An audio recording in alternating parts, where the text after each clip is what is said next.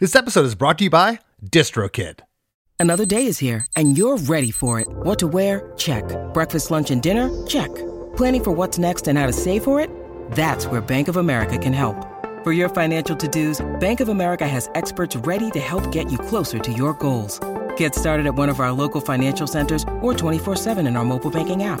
Find a location near you at bankofamerica.com/talktous. What would you like the power to do? Mobile banking requires downloading the app and is only available for select devices. Message and data rates may apply. Bank of America N.A., member FDIC. This song will become the anthem of your underground. You're 2 floors down. Hey everybody, today's guest is lead vocalist and guitarist Chris Conley from New Jersey's Favorite Sons, Saves the Day. Together we break down the inspiration, writing, recording, release, and impact of their classic fan favorite song, At Your Funeral, the lead-off track from the 2001 album, Stay What You Are. I mentioned to Chris that to me this song is 3 minutes of pure pop bliss. He filled me in on the story of why they chose to work with a new producer on this record, after working with another one on all their previous projects. It wasn't by choice, but it was a chance encounter that we both feel threw the band into another direction and elevated who they were as both songwriters and as a band. Chris shares a deeply personal and frightening story as to why his lyrics around this time took a very dark turn that followed him all the way through his 20s. He also told the story about a night that was meant to be a fun writing and jam session with another highly respected band that turned into a big nightmare when too much weed was smoked, mailboxes were smashed, and zero music was written at all. Funny that this turned into the main inspiration behind the lyrics. Oh, and Chris credits a creative writing class he took while growing up as being hugely beneficial to him as a lyricist. Something I've never heard before, but super awesome nonetheless. For all this and a ton more, stick around. Hey, have you heard? Krista makes a podcast. Hey, have you heard? Krista makes a podcast. Hey, have you heard? Krista makes a podcast. Hey, have you heard? Krista makes a podcast. Chico, California, I think that's home of, is it called the Senator Theater? Yeah, the Senator. Yeah. Yeah. Have you played there? We played there once, I think, with Real Big Fish. Yeah. Oof, that's about as many times as you need to play there. Maybe that might be one too many times. Yeah, I don't remember it being particularly good. I do remember a place called Brickworks in Chico we used to play a lot. Oh, Brickworks was amazing. It had such a cool vibe. Yeah. The owner of that shut it down after he went on this vacation to some like beach resort. And he had this epiphany, hey, I'm going to turn this venue into a bar that's called The Beach. And I'm going to bring sand in. And it's like a beachy bar now. That was a really amazing venue to play. And they had the balcony, but it was inside a sort of mid-sized bar. It was really cool. Yeah. We were on tour years ago with the Ataris and Sugar Cult. We played there. That was one of the first times. I think we played there 1 or 2 times after, and then it was like you said, it was just gone, which was a bummer. It was such a great venue, and that was so hilarious too. I don't know if you remember, there was a place in Kansas City at some point, and a place in Long Island that it's always the places as far away from the ocean as possible where they would cart in the sand and fake palm trees. I remember that place in Long Island. I remember that joint in Long Island. Yeah. Yeah.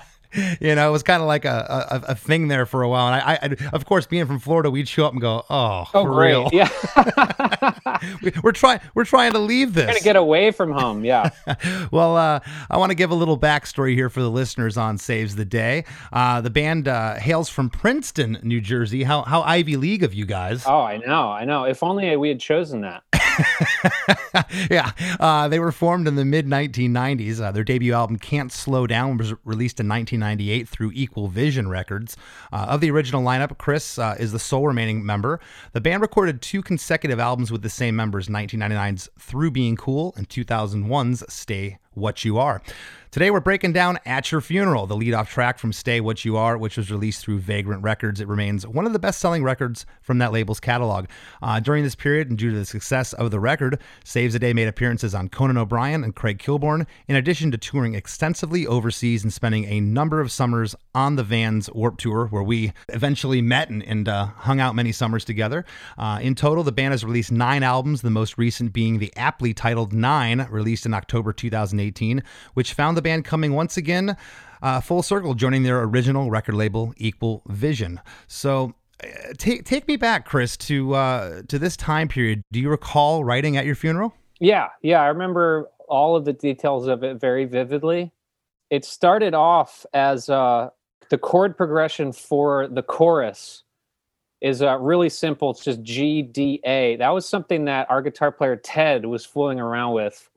And Ted and David, the other guitar player, the two guitar players, always wanted to write songs because I was the sole songwriter. But so they always wanted to get riffs and whatnot on the records. And I never liked anything that they wrote. And so it was frustrating for them. But one day Ted showed me this GDA thing, and he had like a 2-note lick that he was doing at the turnaround.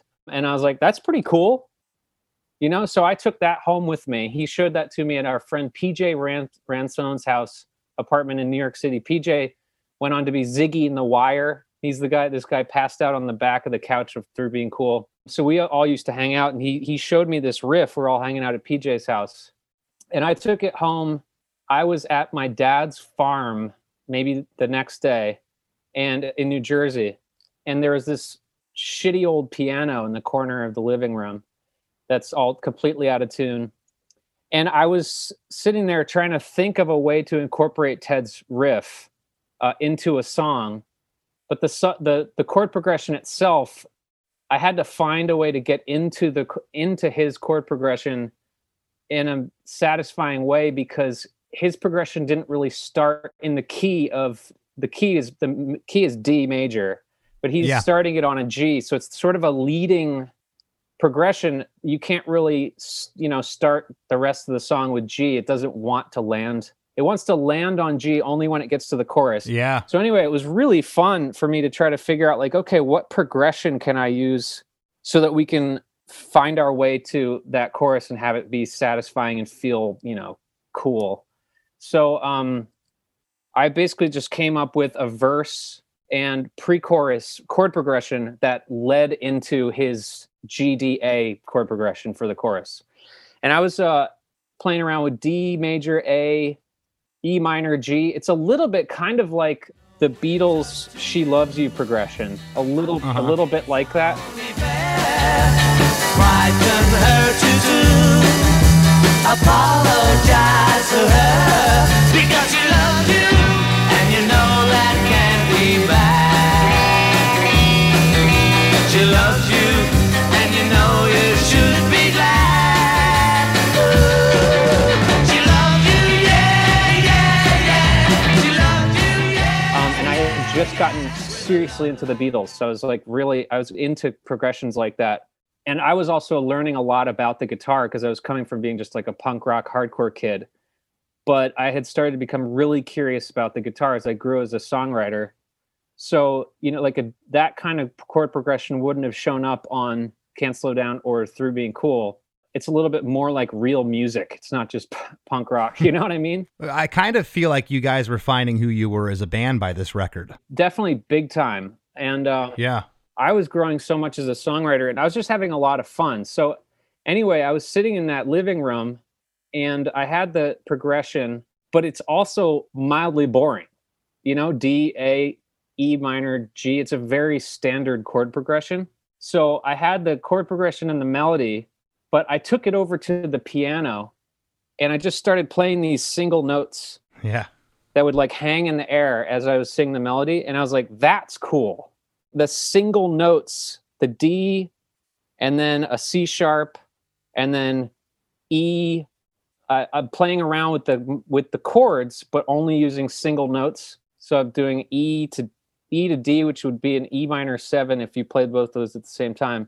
Then a G that had a G with a F sharp on top of it. So that's a G major 7. So I'm starting to get funky with it. But that's really fun on a piano because how all the notes are laid out. Because I think if you listen to the intro guitar part, all it is the progression of the verse stripped down to this strange single note lick. And so I took what I was doing on the piano and put it on a guitar. And so that's the intro of the song is the chord progression of the verse, but just played in an interesting way. And I just loved how the single notes hung in the air as the melody was working its way around it. But what was also fun was that chord progression, D, A, E minor, G, ends in G, right? So you can't go straight into the chorus ending on G, starting on G. So the verse ended on G, and then the chorus, Ted's chorus started on G, and I was like, well, that's not cool. So then I wrote a little pre-chorus in order to work our way back around so we could land on that G, and it would be really satisfying. And I love that part because you go A to E minor to B minor back to A to set up for the G. Yeah, it's perfect. Thanks, man. It's perfect. Thank you. It's perfect. Thank you so much. And that's the first time I'm using. I didn't know jazz chords yet, but my ears were stretching for that stuff. So in the turnaround, it's A major, E minor, and then the B minor is a B minor 7. Mm-hmm. And for me at that time, that was really cool. Because I didn't really know what I was doing yet on the guitar. It wasn't until during recording Stay What You Are that Rob Schnaff, the producer, started to say, hey, I see what you're doing on the guitar. Let me teach you a little bit of theory. And then, so he started to show me what I was trying to do on the guitar. And he's like, that's cool what you're doing there. That's the reason that works is because, 1 + 2 is 3. Well, let me stop you there, and I'm glad you brought that up because I had written a little bit down about Rob Schnaff. In the early 90s, he started, which might possibly be the best name for a record label ever, Bong Load Records. Bong Load Records. Yeah, and he discovers Beck.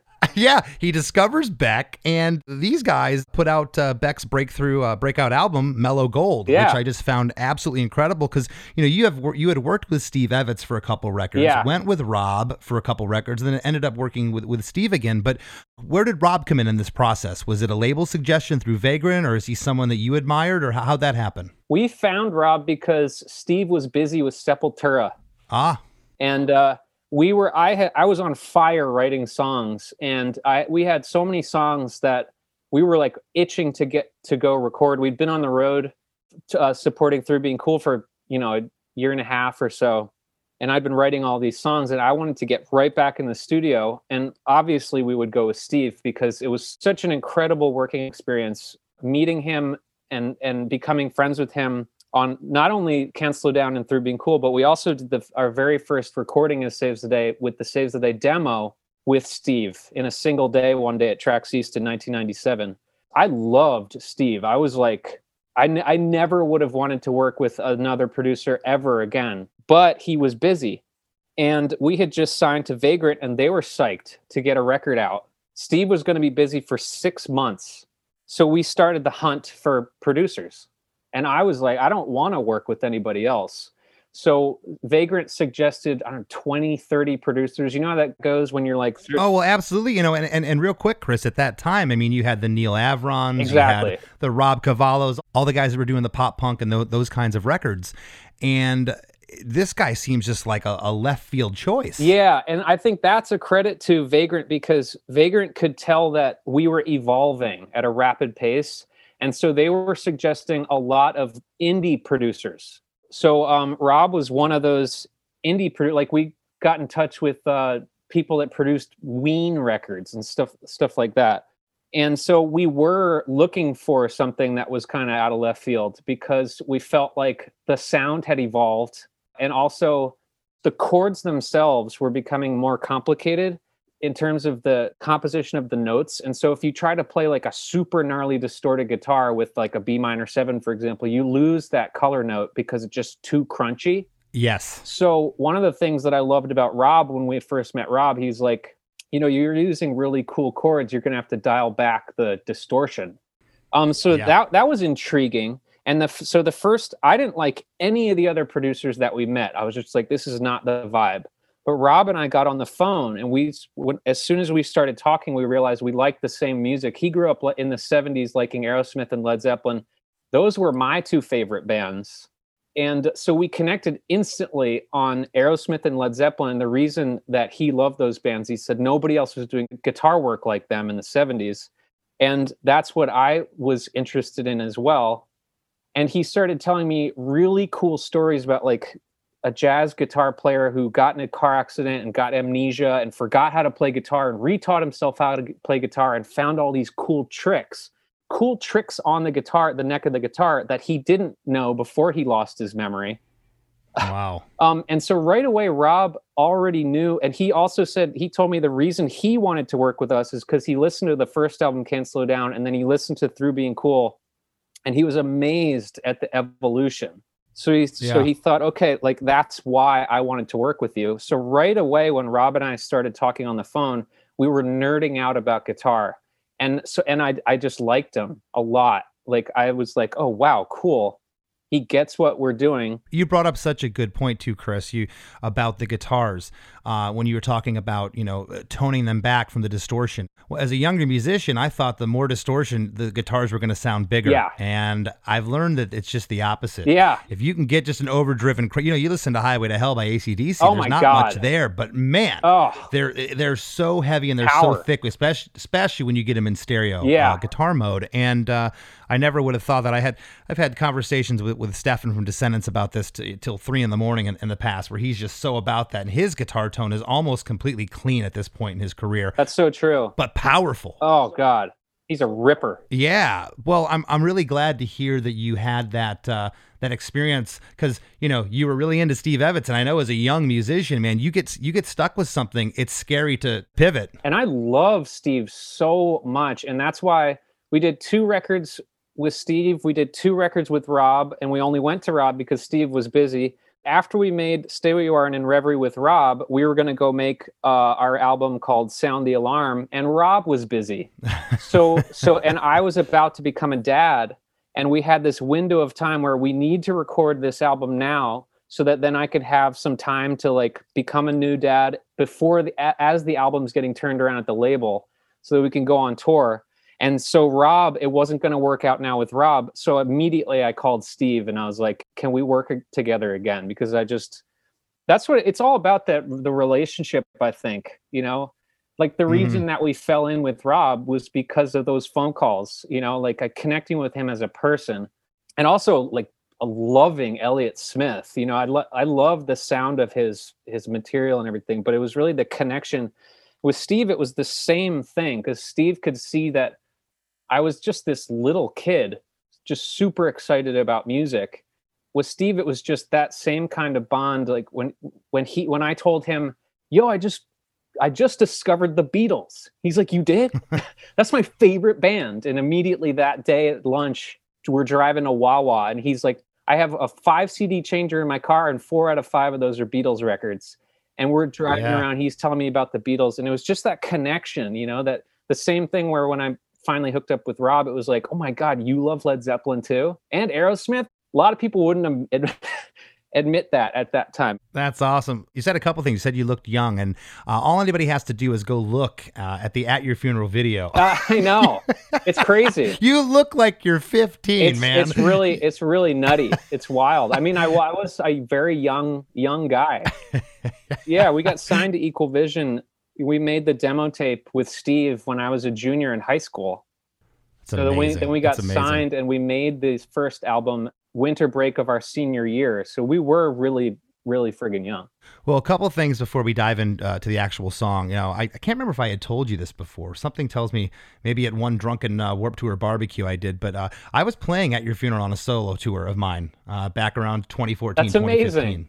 Yeah, this is one of my favorite songs, probably of all time. Definitely from your band. I mean, this. Yeah, I think it might be the best Saves the Day song. Well, it's good. At least you have the best song. Some bands don't have a best song, so at least you have this one, and you have a lot of great songs. But this song, and you mentioned about the keyboard, and that's piano. It's something that I haven't really talked too much about in this show.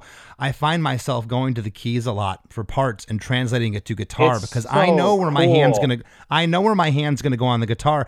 But I'm not a great keyboard player, which is actually good. Totally. Because I don't know where I'm going on the keyboard, so I find things by accident and translate it to the guitar. You guys have, have 2 guitarists as well, which, talking about those overtones and those chords, like when you're hitting those single notes on the piano, one can hang over while the guitar player is doing another note, which is adding to basically this kaleidoscope of notes of what you're talking about. It's like an orchestra. Where you have somebody over here, the violins just playing single notes, and you got like the bassoons and the cellos and everybody, but all together, it's this cacophony. Yeah, and as far as you saying this is a very rudimentary, simple song, well, a lot of the Beatles songs were too, but it was the nuances within them, Oh, and absolutely.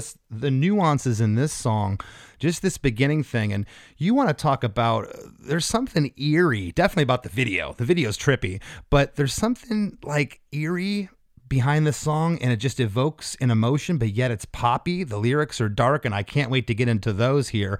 But the song's 3 minutes and 9 seconds, and I swear, Chris, this song goes by in a minute and a half. Yeah, it really does. It feels like a really short song. Goes by so fast. There's no bridge. It's like, where's the bridge? It doesn't need a bridge. Yeah. It's like the perfect little pop song, and I mean that with everything I have, man. Thank you, man. That is because I had gotten obsessed with the Beatles. And also, that is also something Rob encouraged, was like, okay, so if let's say your song does have 4 parts. At your funeral, for example, there is a verse, a pre-chorus, and a chorus. That's 3 parts is about as much as you could possibly need. If you try to cram a bridge in there, it's too much information. And so then I started to get really into trimming the fat, to only have like the absolutely the most essential elements of the songs in there without anything going off the rails, so you lose the attention of the listener. Yeah, I mean, the only thing in this soup's a bone, man. That's it. There's no fat on this tune. Yeah. There really isn't. Yeah. There's and I say this wholeheartedly. There's not much to this song, but the sum of it is a huge little piece of music. And I want to jump in here. As we've talked about, the song's in the key of D, and it starts out with those single notes on a clean guitar. That's what you hear first off. The first second is that first note. And then in the middle of the verse, it starts playing chords, lightly strummed chords around those single notes, which just is so subtle, but so perfect. Right off the top is the first lyric. This song will become the anthem of your underground. You're 2 floors down, getting high in the back room. If I flooded out your house, do you think you'd make it out? Or would you burn up before the water filled your lungs? This song will become the anthem of your underground. You're 2 floors down, getting high in the back room. If I flooded out your house, do you think you'd make it out? Or would you burn up before the water filled your lungs? So that last line I want to talk about too real quick. I'm considering, or would you burn up before the water filled your lungs, is almost a pre-chorus. It is. I think that is the pre-chorus, right? That's what I'm calling the pre-chorus. And actually, I wrote in my notes that this is an intro verse 1. We get to the real verse 1 afterwards. But up to this point, water filled your lungs. What's going on lyrically here? I don't want to say exactly who it's about, but there was another band around back then that we played shows with a ton that I greatly admired. And we played so many shows together that we became really good friends. And I thought they just wrote really cool songs. And we had a connection. One day I went to hang out with them where they rehearse and whatnot. And we had to plan, like, let's jam. Let's all play together. So I went out there and we must have played music for about 10 minutes before they whipped out the bong. And the rest of the night was literally just like delinquent stoner behavior. And I was so disappointed and dejected because it devolved to the point where we were literally walking through the streets where these guys and their friends were swinging baseball bats at mailboxes. And I was just like, one of those nights. I was just like, that gave me a really weird, creepy vibe. And I just was heartbroken, just disheartened by it. Because you were hoping this would turn into something more from a musical writing standpoint. It was going to be so fun. We were going to go and jam all night. Right. Like, that's what I like to do. And it was literally downstairs in a basement, like in the back room of this house, which is where they played. And they started to just smoke a ton of pot. And at that time, I had not yet started to develop that kind of habit too much. and it just felt weird. It just was a weird night. It was a weird night. So anyway, it's a very literal verse until the flooding out your house part. And that's just kind of how I used to write lyrics, with these pretty serious, like dark, disturbing images. Like I was a big fan of the Smiths, and it's the whole if a 10-ton truck kills the both of us kind of vibe. That's where I'm coming from. So if the water, if I flooded out your house, do you think you'd make it out? And obviously burn up before the water fill your lungs. So they were filling their lungs with smoke. Well, I'll tell you, the delivery you have here, it's interesting. Your voice, especially back then, was really high. A lot of the scene that you came from, a lot of the higher pitched vocals, and some of them were kind of whiny, and just, to me, I just used the word, they weren't believable. I just didn't feel it. And I believe what you're singing here. Oh, yeah. I didn't really know what you're singing about, but I felt it, if that makes sense. Thanks, man. Thank you for saying that. If nothing else, Saves the Day has always been sincere. Yeah. So like there's nothing, even when a lyric is about something that's made up, it's the heart, the spirit of it is something coming from something true. Hey everybody, don't you dare go anywhere. There's lots more Chris DeMakes a Podcast after these messages from our sponsors. Looking to elevate your music career? DistroKid is a digital music distribution service that enables musicians to distribute their music to online stores and streaming platforms such as Spotify, Apple Music, YouTube Music, Amazon, Tidal, and many more. DistroKid collects earnings and payments, sending them to you, the artist. With DistroKid, artists unlock a world of possibilities. From easily paying collaborators with splits to securing your music with DistroLock, DistroKid covers all bases. Plus, you can promote your releases with Hyperfollow and create eye-catching visuals with the Spotify Canvas generator, all for free.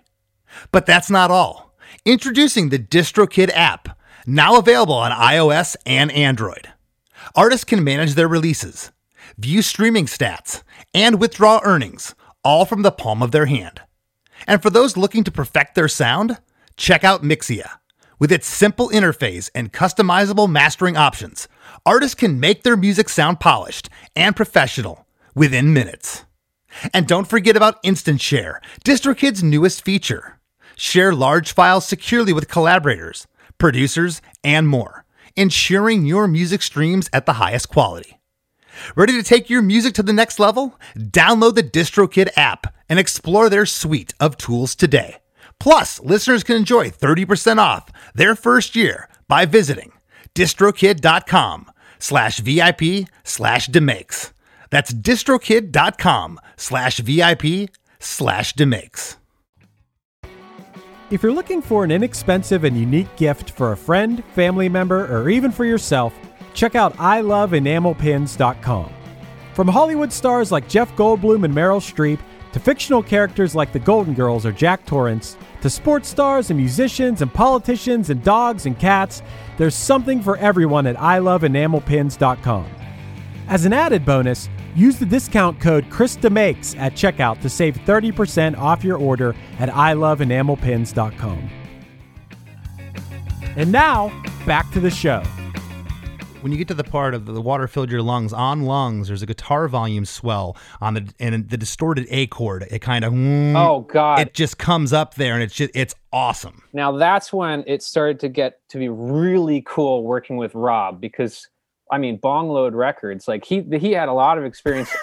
He had a lot of experience making like really cool sounding records and stuff that you wouldn't have tried in like a punk rock recording environment. Yeah, because he was stoned out of his mind. He should have hung out with the other band. So, well, now when we recorded this, it's probably 2 years after that night when we recorded it, and by now, Saves the Day is going through 2 ounces of pot a week in the studio.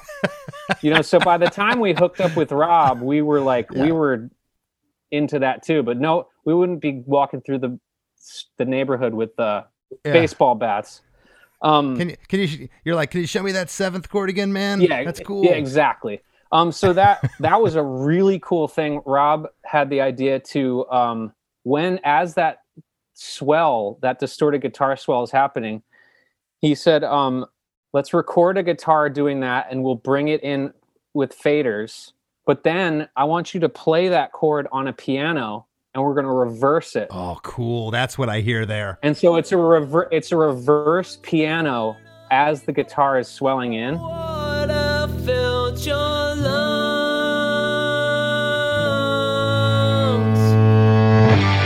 And don't you feel the And man, that feels like a massive bong rip right there. Yeah. No, I didn't know what that was. It just sounded like distorted good. I knew there was something there, Yeah. but that's really And it's neat. it's really cool to me too. Like the guitar he had, I played the intro bit, the single note intro. Yeah. I played that part, and he had me play it. It was a Telecaster, and it was through some jazz amp. You know, if you listen to it, it's very soft, and Yes. it's like the notes being plucked are very jazzy, which was extremely different for us. And I thought that was a really cool way to open the album, you know, based on like the sound of Can't Slow Down and Through being cool. Like, talk about left field. You couldn't have picked a better lead off track for the record, Yeah. in my opinion. And that jazzy, soft jazzy guitar notes, and then mixed with the backwards piano. I just felt so cool to me. It is cool. And a lot of people don't know. I've heard this, I believe Rob Cavallo told me. But and if you go back and listen, you can't really hear it, but you can feel it. Like Baba O'Reilly by The Who. Those are low piano chords behind those big Pete Townsend guitar chords. Oh, Jing, dude, that's jing, sick. jing. I didn't know that. You know, Sally, take my hand. We'll travel some cross land. Put out the fire and don't look past my shoulder. Oh my God, I just got chills. yeah, I didn't know that about a lot of those songs either. Yeah, that was getting that guttural low feeling. That is so you're sick. not hearing it, but you're like, God dang, why do those guitars sound so big? You know? Wow, And- I got rock and roll goosebumps. yeah, it's awesome. So when you said that reminded me of that. At 39 seconds, we're still in the intro, but I'm considering this the intro chorus. Yeah, it runs through the entire progression, verse, pre-chorus, chorus, Half a before chorus. the band. Yeah. And that was a Rob Schnaff special. Mm-hmm. Originally it was just going to do the whole chorus. Don't give it away. And he's like, no, let's have Brian, our drummer, count off right there, and let's cut it'll be a teaser chorus. And it's great because it's the perfect setup for getting in that verse, because you're almost already a minute of the song. If you would have went too much longer, I think it would have been too long. The stereo guitars come in here, okay? And it's just the G, D, A progression you were talking about at the top. And at your funeral, I will sing the Requiem. Then right there, you're talking about that hi-hat. It's a 1, 2, 1, 2, 3, 4 on the hi-hat, and then you're in. Sing the requiem. This song will become the anthem of your underground. What is this lyric referring to, if you can? And at your funeral, I will sing the Requiem. So it's like, let's say that they chose to drown in the house and burn up down there, and then they're dead. Well, I cared so much about them. It's the lyric in the full chorus is, I'd offer you my hand, but it would hurt too much to watch you die. So it's still saying, I care about you so much. Even if you wind up ruining your life, you know, at the funeral, I'll sing the Requiem. You know, I would offer you my hand, but it hurts too much to see you like this. You know, it was a very disheartening and strange dark night for me. For those guys, it's probably fucking rad as shit. They're just having fun. And Man, I wish I could write like that. It's so abstract that you took this weird evening with these guys getting baked and breaking up baseball bats over the neighbors' mailboxes, and you turned it into this type of lyric. And then again, you look at the difference of, you're hearing the music, and then if you watch the video, forget about it, what's going on behind the scenes, but then you're this fresh-faced kid singing this lyric. The whole thing's like, what is going on?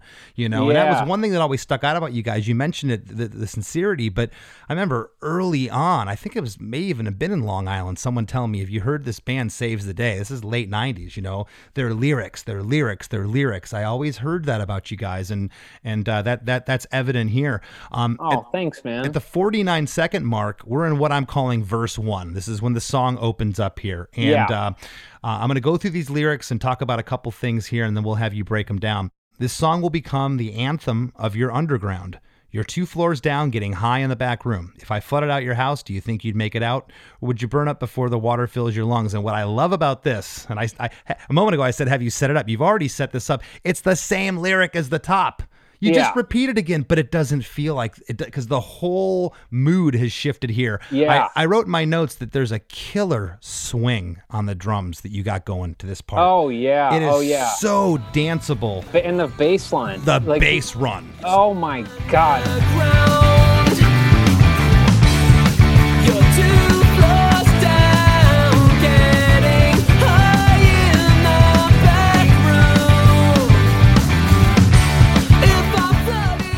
Eben D'Amico is such a talented bass player, and it was like ear candy. The bass run after the word underground in the first line here is through the whole thing. Yeah, there's amazing bass in the last line, fill your lungs there.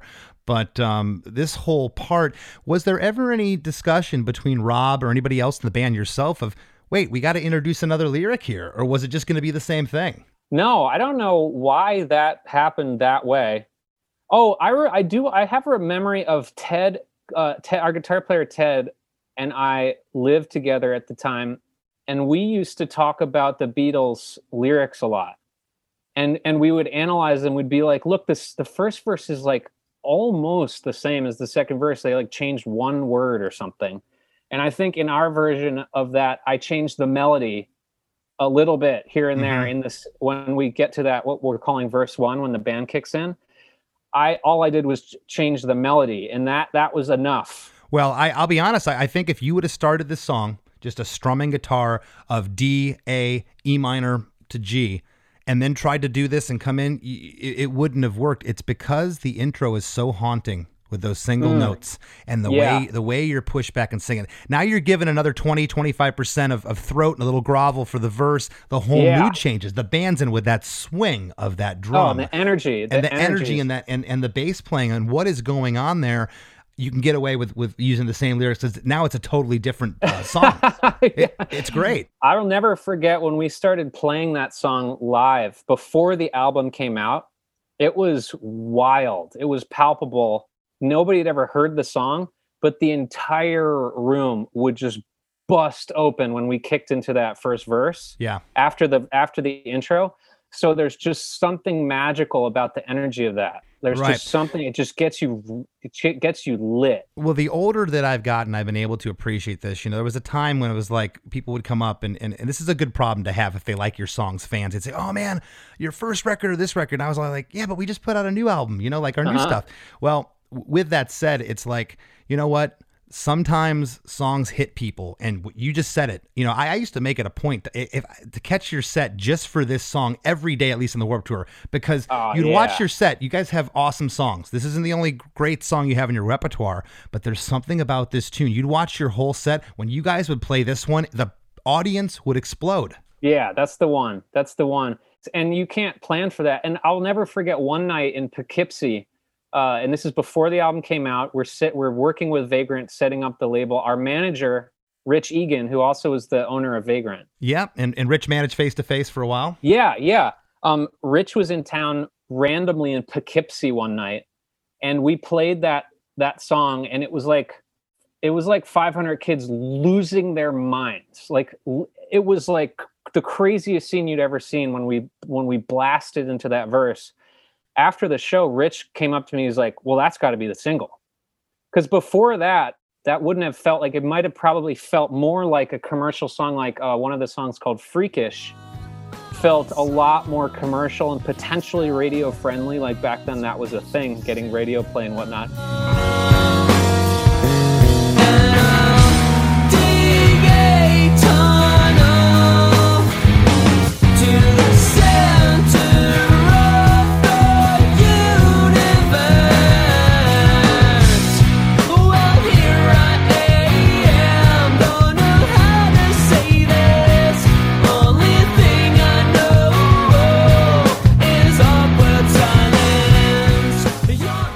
Rich saw the reaction that people had. They couldn't control themselves. He's like, well, that's got to be it. Mm-hmm. And still, anytime we play, that's the song where you can feel the electricity. I'll never get sick of it. I've seen you guys play it live or just hearing it in general. I would make it a point. I'd be like, I hear it in the distance. I'd go run. I had to see the crowd every day, and it didn't matter didn't matter where you guys were at. It was electric. At 1 minute and 27 seconds, we're in chorus number 1.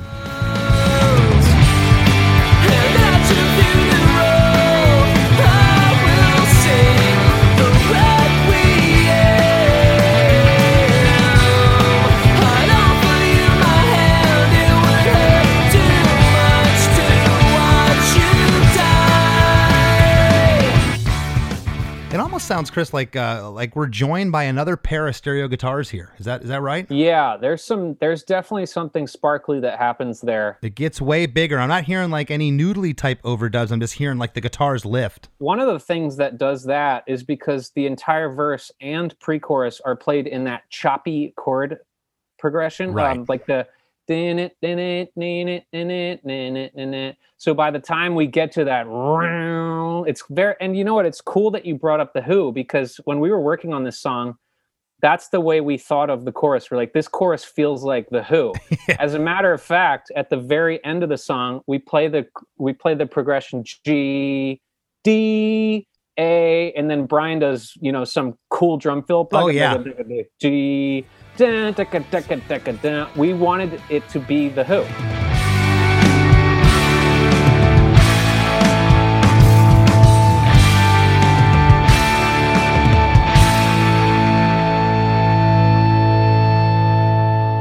So that's us, like literally that's how we talked about it. We were like, at the end, let's make it like The Who. And he's doing kind of Keith Moon drum parts and stuff. Yeah. We got 3 bar chords here. How can we make it as big and as bombastic as we can? And I think that's what it's doing. Just the fact that we open up there, and I'm sure that Rob would have like had Ted or David or both kick on an extra fuzz pedal. Yeah, because those chords you don't need to have the clarity.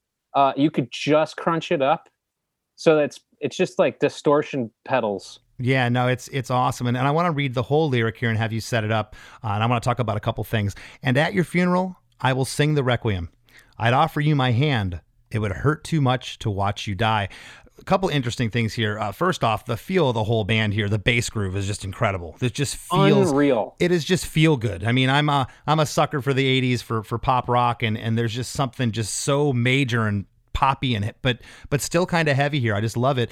There's harmonies on everything here except on the end of Requiem. That was hard. What's up with that? Why wasn't there a harmony there? It's awesome. I was trying to crowbar a harmony in there, and no matter what we would try, because the melody is like na na na na, moving around too much on Requiem at the end on the EM of it. Mm-hmm.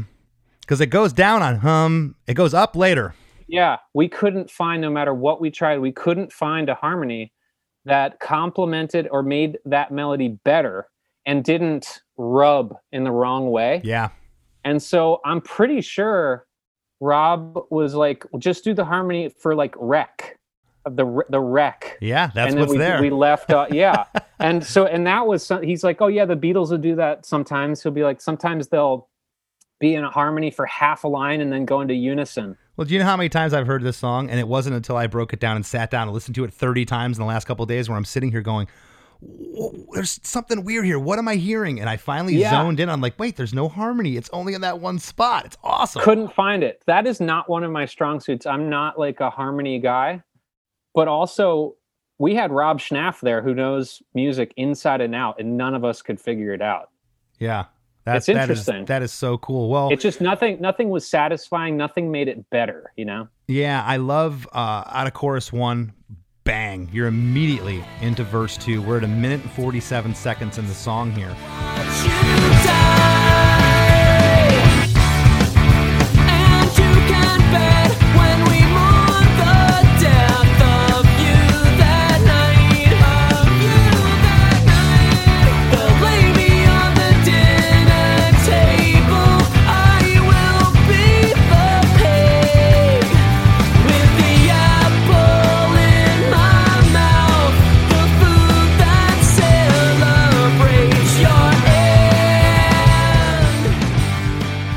this point, you only have a minute and about 15 seconds of the song left, okay?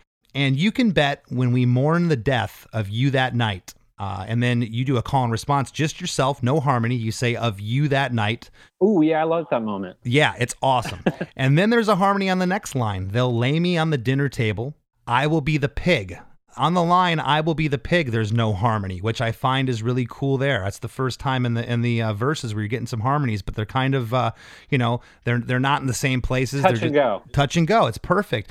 And this verse also has one less line than verse 1. I love that too. Was that something in the original song or something that Rob had said, hey, maybe we should trim this? Because you talked about trimming the fat. Was that one of the parts? No, I don't remember this having one less line, does it? Yeah. Mm-hmm. That must have just been how it felt like it needed. You know how you're sitting down with a song, and even if you try to put an extra few bars in there, the song itself is like, no, let's get to the chorus. Yeah. There's one last line here, and then we get to pre-chorus 2, which is with the apple in my mouth, the food that celebrates your end. And with the apple in my mouth, there's a harmony, and there's only a harmony on the last 2 words, your end here, which is killer.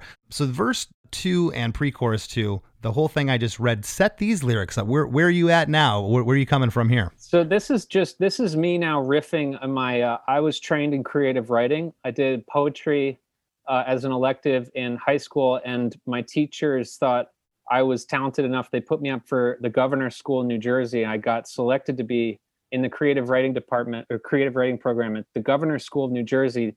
And this is the summer after we made the first Saves the Day tape.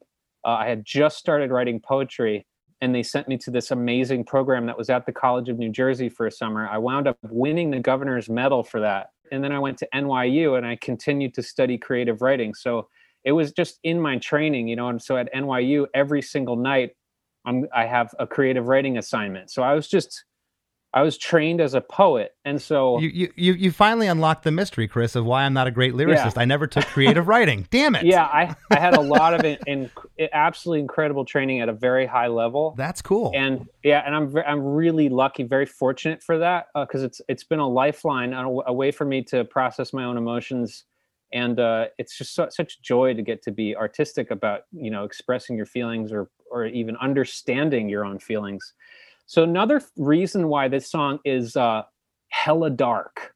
This record is where life became very serious for me after we had a near-death experience while we were touring for Through Being Cool. We flipped our van. Yes. And almost died in the blink of an eye.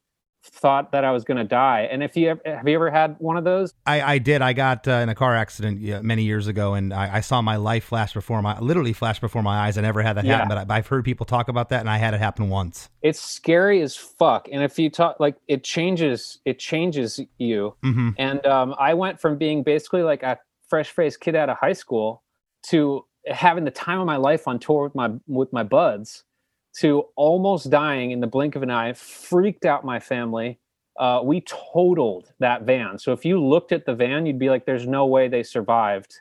And I just the experience, the sheer terror of that experience opened my eyes to life and death. Yeah. Well, and so immediately, so at your funeral, like, that's just a sign of how I had changed. So the Through Being Cool is like a fun-loving, let's go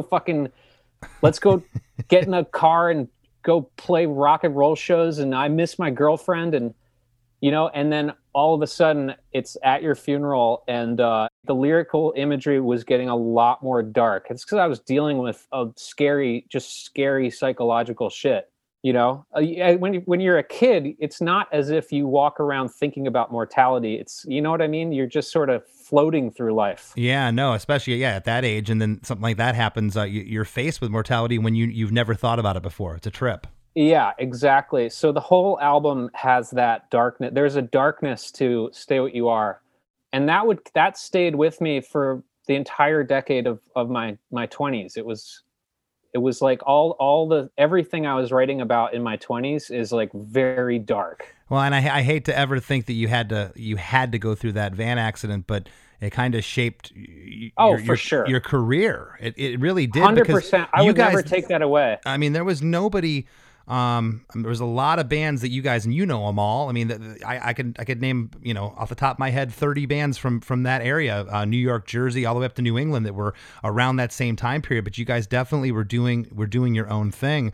At the end of verse 2 here, verse 2 into what I'm calling pre-chorus 2. We're now at 2 minutes and 16 seconds. We're at chorus 2, the final chorus of the song, which is the first time you get a double chorus here. Yeah.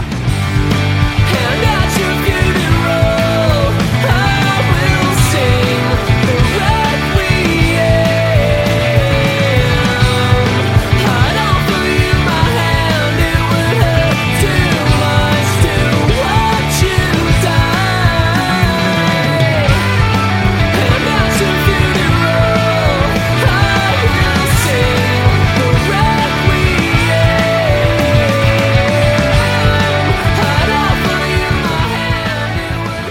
The lyrics are the same both times as they had been. Why, if it's not broke, why fix it? And I'm going to ask you, was there ever any, like on the double chorus here on the second half, did Rob or you ever think, you know what, we need to stick another lyric in here, or was it just perfect the way it was? No, it's worked. Yeah. It worked. It's very much a Beatles thing. I mean, if you examine the Beatles songs, the formations that they use are just so tightly put together, and they're very like classic pop formats. And before this, I had no interest in the structure of songs, but I became very fascinated in the structure of songs once I got into the Beatles. And you'll see the Beatles, sometimes their songs will only have 2 parts, and it'll be verse, chorus, verse, instrumental, double chorus, done. And their songs are like 2 minutes, and Beatles songs are like 2 minutes and 30 seconds long. Well, a lot of times their bridges will be the same chorus as the verse with a completely different melody line. Tricks like that. Yeah. Where you're like, wow. Oh, just love those tricks. But what's cool is at the turnaround of the double chorus, Eben does some sick bass line. Brian does some really fun, energetic drum fill. And then when we were demoing the song in my basement in New Jersey, I had come up with the song, like I was saying earlier, the end of the song, the chords felt like The Who, but there was also, we were listening to a lot of Oasis, and there was also, it felt a little bit like it could have been like a super ripping Oasis song from like one of their early records. And I had come up with this guitar part to put on top of that second chorus in the double chorus. So that's all it needed was that's just an Oasis thing. Absolutely. Well, I want to talk about that. So the first half of this chorus, the first part of the double chorus, everything's pretty much the same here. There's no harmony on the end of Requiem again. But I love the change on the word watch. You go up there on watch. Oh yeah.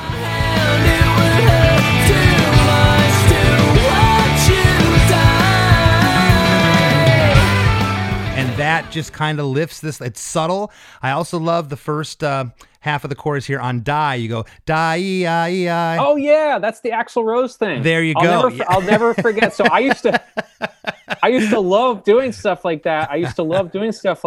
And Steve encouraged like little vocal flares like that. Rob did not like Axl Rose. He's like, you're doing the Axl Rose thing. You're like, yeah, but it's cool. Like, oh, yeah. But so I think it's the only time on the album that I do an Axl Rose. Oh, dude, I love that part. And then the second half here of the double chorus, which is another full chorus. At the end of Requiem here, you go up in the melody on M. You go up there. Oh, yeah.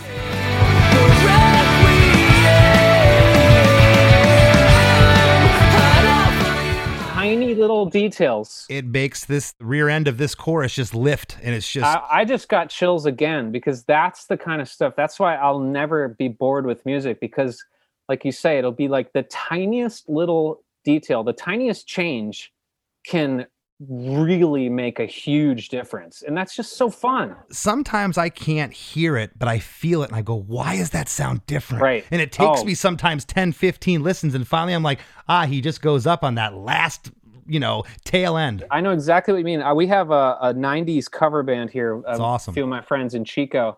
And we'll do the same thing. We'll be like playing some song like Everclear, a band like a song I didn't like in high school, but now we're like, it's so much fun. And we'll notice like, God, they're just changing this one thing in the last 20 seconds of the song.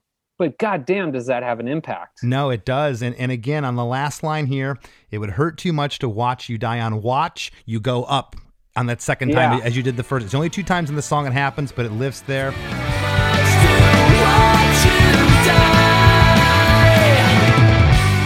And then here, to end it, you've kind of touched on it already. It's the big rock ending as the band rings out. It's the big G, D, A chords with the drum hits and fills interspersed in there, and then the song ends with that feedback fading out. And then it's the feedback is so, again, it doesn't seem like it's that effective or crazy, but it's perfect for this song and the sentiment. It's like it's burning out. Isn't that cool? It's some the emotional echo of like the emotional experience of the song hanging in the air for you. And I think that's the first time we ever used feedback on an album. I'm pretty sure. And it's just like Jimi Hendrix would use feedback in a musical sense, you know, not just as a malfunction or whatever. Yeah, and in this sense, it's almost like this was a feedback sample. That's what it feels like. I remember we played the last chord, and we went into the room with all the amplifiers and just turned that fucker up as loud as it could go. You could hear it in the control room through all this, and awesome. Just let it ring like it would ring for 1,000 years if you let it. Well, man, we're gonna wrap up here in a moment. It was so much fun to go through this tune. Oh, I had a fucking blast too. I love your podcast, man. This is the kind of shit, like being a fellow musical nerd. This is the good shit. I didn't realize how much I was gonna love doing this podcast till I started doing it, and it's so rad. It's man. Such a joy because I get to nerd out with my friends, and I meant everything I said. I love this track, and congratulations on all of your success. It's so deserved. And before we go, just leave the listeners with what's going on with you and Saves the Day. What's happening? I mean, writing a lot of music. Good. So writing a lot of music, and extremely excited to make another album. And I'm also interested in doing solo projects and stuff like that. I would imagine the next thing that we do is put out some new music. That's so awesome. I'm really excited to work on that because I got 1 trillion songs and ideas. That's great news. Well, sounds good, man. Thank you so much for stopping by today. Thank you so much, Chris, and thank you, other Chris, off camera, off mic. I really appreciate you guys having me on. This was an honor and a total blast. Hey, everybody, don't touch that dial. There's plenty more Krista Makes a Podcast after a few words from our sponsors. When you need mealtime inspiration, it's worth shopping Kroger, where you'll find over 30,000 mouth-watering choices that excite your inner foodie. And no matter what tasty choice you make, you'll enjoy our everyday low prices, plus extra ways to save, like digital coupons worth over $600 each week. You can also save up to $1 off per gallon at the pump with fuel points. More savings and more inspiring flavors make shopping Kroger worth it every time. Kroger, fresh for everyone. Fuel restrictions apply. Each week on the One Hit Thunder podcast, we welcome a special guest to come take a deep dive into a one-hit wonder artist with us. And together, we decide if that artist brought the one-hit thunder or was nothing more than a one-hit blunder. You can find One Hit Thunder anywhere that you listen to podcasts, so hit that subscribe button and join in on the fun each week. As we near the end of the show, here's a band you might not know. Welcome to this week's Band You Might Not Know. If you'd like your band to be considered for Krista Makes a Podcast, all you have to do is email your song via MP3 only and bio to bandyoumightnotknow@gmail.com. This week's featured artist is Dear Soldier from Perth, Western Australia. Formed in 2016 by frontman Rohan Martin and joined by prominent Perth musicians Brandon Richards and Brad Forbes. Here's a snippet of their song, Demons. I have demons too. I have demons too. It's time to face your demons. Learn to play, hope to believe in. The way you've carried for so long is what defines who you become. It's what defines who you become.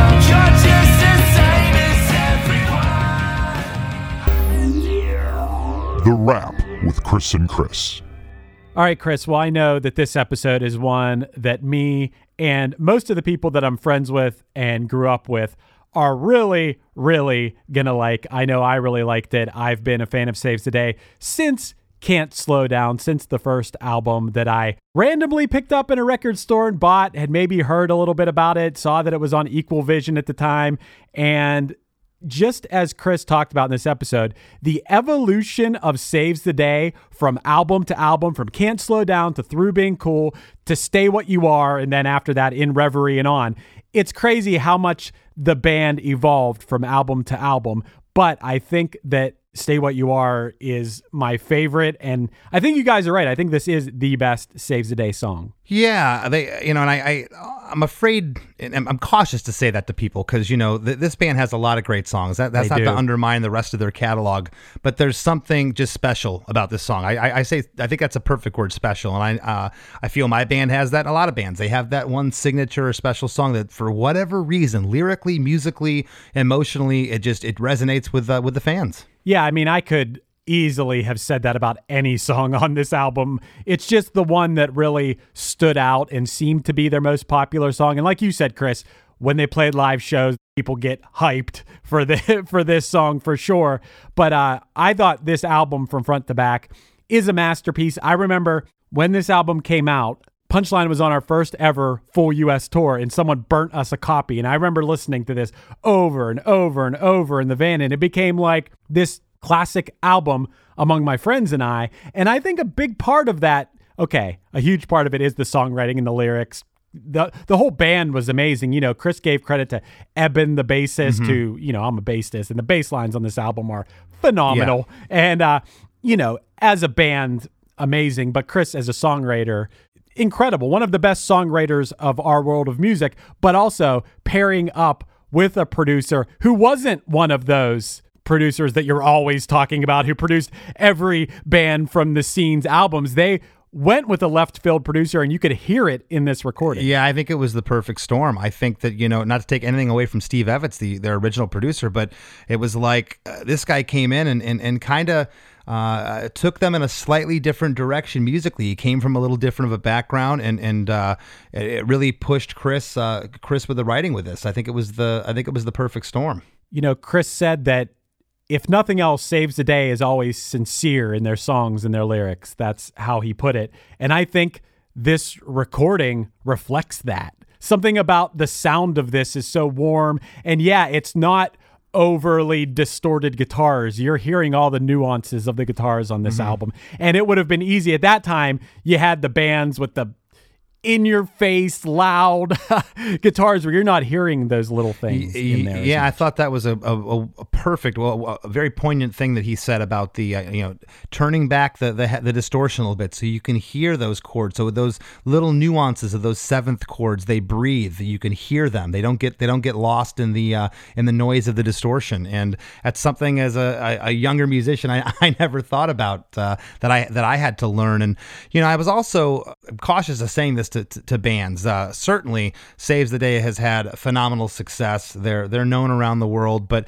I always felt like this was one band that could have been another rung or two up the ladder in terms of popularity. I don't feel they got their just due. It's like everyone I know thinks Saves the Day is, especially these albums, this album in particular, is one of the greatest ever. Yeah. So despite the fact that they were and are a popular band, I do agree that they should have been on the level of anybody out there. I Blink-182, whoever, they should have been that big based on the songwriting. But you never know what goes on. There's a lot of luck involved. There's a lot of things that go into astronomical levels of popularity. But on a selfish level, as a listener, this is going to sound somewhat shitty in a way, but I don't mean it that way. But, Chris, we've talked about how when bands become mega popular, sometimes the albums aren't as good. And sometimes you need that struggle or pain or something to keep writing great songs. And it's not that I wish that on Chris or Saves the Day or anything, but there's something about their music that always resonates with me and people that I know, you know, and I don't know if that would have still came through if they were billionaires, you know, I don't know. Yeah, well, and to that point is what Chris said. You know, unfortunately they had to go through that near death experience with the van accident for him to be able to channel that into his writing. And it's just when right. you you explain the video. Just go back and watch that video if you haven't. This is for all the listeners. If you have not seen this video, go check it out. Here's this fresh-faced kid front and center with this crazy imagery going on behind him that he spoke about, with these lyrics, with this like dark at the top of the song, but yet goes into this poppy, just really danceable song with these gnarly bass lines that you're talking about. It almost seems like it shouldn't work together, but it works beautifully. Yeah, it's funny too, man, because even from that Can't Slow Down album, the lyrics stood out. It was a very like punk rock album, but the lyrics stood out as being unique. They didn't necessarily rhyme, and they really stood out. And then when you opened up the booklet and you saw the band, you're like, that's the singer? That kid? He's like the same age as me. You know, he was kind of the first peer of ours, of my friend group, that was in a band that we all love. Like Chris, we loved Less Than Jake, but you guys were a few years older than us, so you weren't necessarily our peers. You were, if anything, you were like our when we got to meet, you were like almost like our uncles or something. But like this dude was like our age and writing like these insightful and poignant lyrics. And yeah, I didn't know the thing about him going to NYU on the poetry or whatever he said he went for. Creative writing. I've never heard anybody reference that before. And if they did do creative writing, they probably wouldn't have admitted it or thought that it helped them with their lyrics. But he was very complimentary and thankful for having gone through that. I'm also glad that you called us the uncles versus your dad's Tuesday night bowling buddies. That's a little bit better. No. You were only like a few years older than us, but as a kid, as a teenager, before you're even fully grown and you're looking at grown men play is what I mean. Like, you did seem older, but Chris, when I first found out who he was a kid. Oh gosh, I know. And so that's really cool. I thought Chris's story about, I'm interested in what band, I have a few theories on which bands it might be, but I'm not going to throw those out there. People can make their own guesses about that. But I thought it was so funny that weed would have affected these guys this way. It sounds like he's giving the description of like if guys are like doing coke or smoking crack or something and going out and going crazy. Most people I know they're going to smoke weed are going to like chill out. Yeah. It's never been a creative thing for me. I'm jealous of people that can smoke weed and be creative. For me, it was always, if I smoked weed, it's like I don't feel like doing anything. Yeah, well, I mean, and very rarely do you see someone smoke weed and want to go out and take out all the neighborhoods mailboxes. No, not at all. So I thought that was funny and strange. A couple other little things from this episode that I thought were cool, Chris, and we've talked about this before, but dude, it's still to this day, I'm learning this more and more. And you think I would know this by now, but you talked about how the tiniest little changes, the little subtle things in songs can make all the difference in the world. And sometimes you don't even notice it until you dig in like you do, Chris, in preparation for the episodes. Or if you listen in some headphones or you listen in a good car stereo, you might pick up on these things. But as you mentioned, sometimes you just feel it and you don't know why you're feeling this difference, but it doesn't need to be this like obvious change. These subtle things can make a real difference. Yeah, for sure. For sure. I thought that was cool. And I also thought that it was cool that he talked about, because I've talked about this too, because I think it's awesome when bands or artists use feedback almost as an instrument, like in a musical sense. And an example that I thought of that I always loved, when I was younger, I still love it, but Band from the Same World, who we've had on here before, the first Get Up Kids song I ever heard was a song called A Newfound Interest in Massachusetts. And it's a very chill, vibey song that doesn't really kick in until the end. But there is this feedback that comes in, and the feedback itself, before it kicks in, creates such an emotion, such a visceral feeling, that I think it's so cool to be able to use feedback in that way and not just as noise.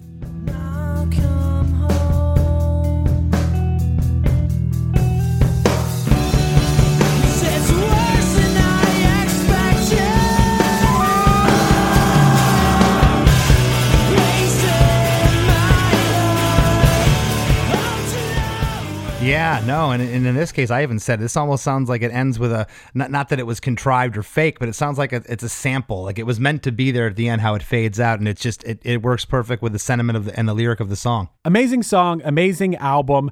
I highly encourage anyone, if you happen to not be familiar with this album, with Stay What You Are, it's, as far as I'm concerned, it's one of the 10 best albums ever. You should definitely check it out. And Chris, you had mentioned this episode that you play or have played this song live, and which is kind of crazy because it seems like, you know, you and Saves the Day are from the same world, but I don't think about you playing a Saves the Day song. It's not something that I envision. No, I know. I this had come on shuffle one day before this solo tour I had planned in like 2014. I'm like, I'm gonna take a stab at that, and it's up in my register. It's pretty high for me to climb on some of these notes. But yeah, it's a really fun song. I just love playing it. Can I put you on the spot a little bit and ask if you will perform it in the rap here? Well, I had told you that I would, and I'm going to try my best. If I fudge a note or two here, don't hold it against me. But let me grab the old guitar here. You're a good sport, man. You're a good sport. I try. If you're listening to this episode, Chris Conley, bear with me here. I'm going to try to not try to murder your song. Let me get a little sauce on my vocal here so it's not so dry. And all right, take one. This song will become the anthem of your underground. Your 2 floors down, getting high in the back room.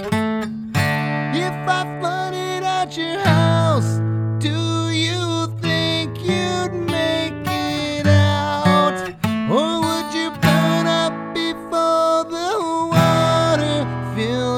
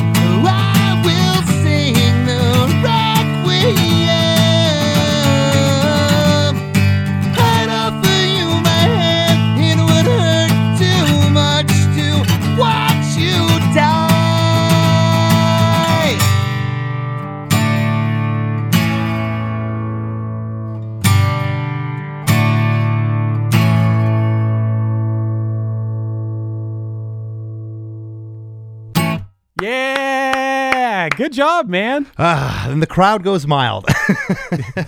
No, your crowd of one. I love how many times I've got to be a crowd of one to you. And then this is very special. I feel very special. And then all the listeners will hear it. That'll be great. Well, thanks for encouraging me to play the song. I didn't.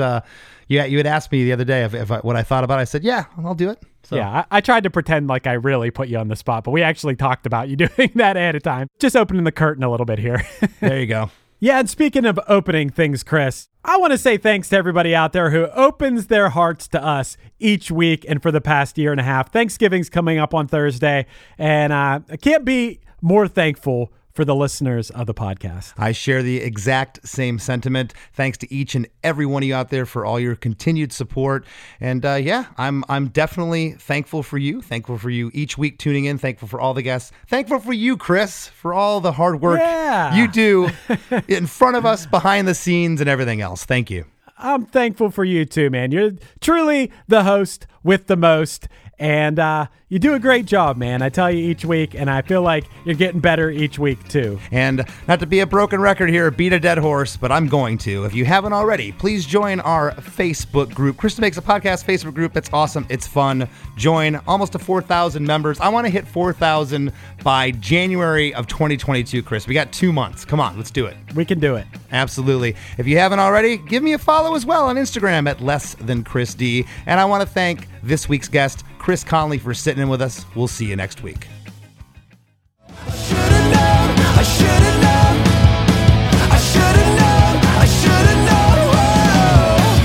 If you're a fan of fierce, honest, in-your-face rock music, check out Another Cheetah.